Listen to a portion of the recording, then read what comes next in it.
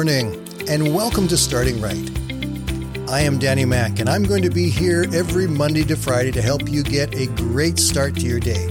So grab your cup of coffee, sit back and relax for the next 5 minutes as I help you start your day by starting right.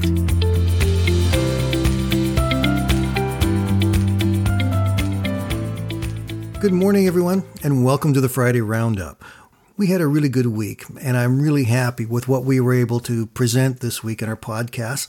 I hope you had a chance to listen to them, but if you didn't, today we're going to do a review of each of the 4 episodes we presented. Hopefully you'll get something from it, and maybe you'll go back and listen to the whole thing. I think you will be blessed. There are some really good ones here. Monday was Music Monday, and I presented a song this week that actually was written back in 2017. It's called What Mercy Did for Me by a group called People and Songs. I really like this song, and I've listened to it many, many times over the last couple of weeks since I discovered it. It is so full of joy and thanks to God for what He has done for us, what God's mercy did for us. That word mercy simply means we don't deserve it. God showed us mercy when we were at our worst, and He helped us.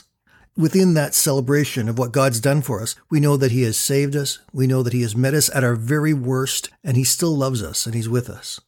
Isaiah 12 verse 5 says, "Sing praises to the Lord, for He has done gloriously. Let this be made known in all the earth." On Tuesday, we featured a story from Corrie ten Boom. It was called The Train Ticket. When Corrie was a young girl in Holland, her and her dad were walking to the train station. He purchased the 2 tickets, and he held them and carried them as they went along.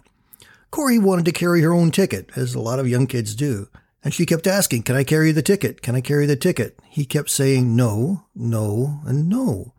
"You will get it when you need it." When they got to the train station, her dad gave her her ticket, and she was able to give it to the ticket master. Her dad then took her aside and said, "You know, God's grace is a lot like that ticket. We keep asking God to give it to us right now. We need it so much. And yet we need to remember that God's grace will always come and will always be there for us when we need it the most." The Apostle Paul went through that when he kept asking God to remove this thorn in his flesh in 2 Corinthians chapter 12. 3 times he asked for that thorn to be removed, and every time God said to him, "My grace is sufficient for you."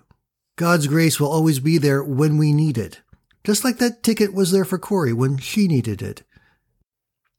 I really liked our story on Wednesday. It was called Gilbert and His Car. It actually could have been called Spiritual Maturity in an 8-year-old, because Gilbert, he really had it together.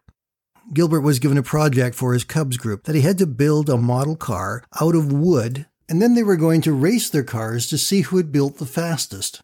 The kicker was that he was supposed to build it with his dad, but his dad had no desire to do anything really with his son. So with his mother reading the instructions, Gilbert built his own car. When it was time to go to the race, he proudly took his car with him, but was suddenly embarrassed when he began to see how professional looking the other cars were, because all the other guys had help from their dad. But Gilbert's kind of wonky car turned out to be fairly fast, and he wound up racing for the championship. Just before the race, he asked them to stop so that he could pray. He got down on his knees and he prayed quietly for a full minute and a half. And then he got up and said, "Okay, let's go." The 2 cars started rolling down the track, and much to Gilbert's amazement, his car beat the other car by a nose. Everyone began to cheer, and they were quite excited for Gilbert. And then Gilbert was asked, "Did you pray and ask God to help you win?" "No, I couldn't do that. I couldn't ask God to help me win and make somebody else lose. But I did pray. I asked God to help me not to cry when I lost." Gilbert's attitude is amazing. He wasn't going to try to use God to give him an advantage over someone else in a way that would hurt them. He wanted God just to give him comfort no matter what the result was. He's a pretty wise kid.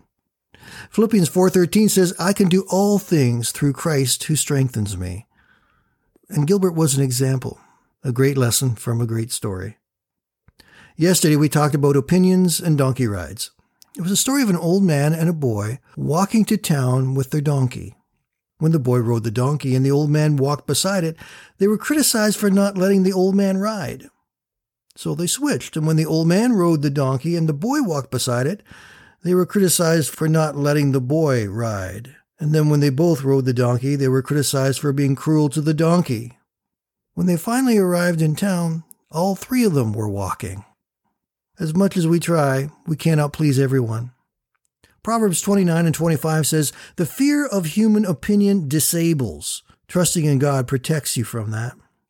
We need to trust God and not be disabled, but be enabled to show God's love to the people around us. That's our week. I hope you enjoyed it, and I hope you have a great weekend. Make sure you get to church. Make sure you spend some time with your friends and family, and listen to your preacher. Let God's word get into you and make you stronger. Have a great weekend, my friends. We will talk again on Monday.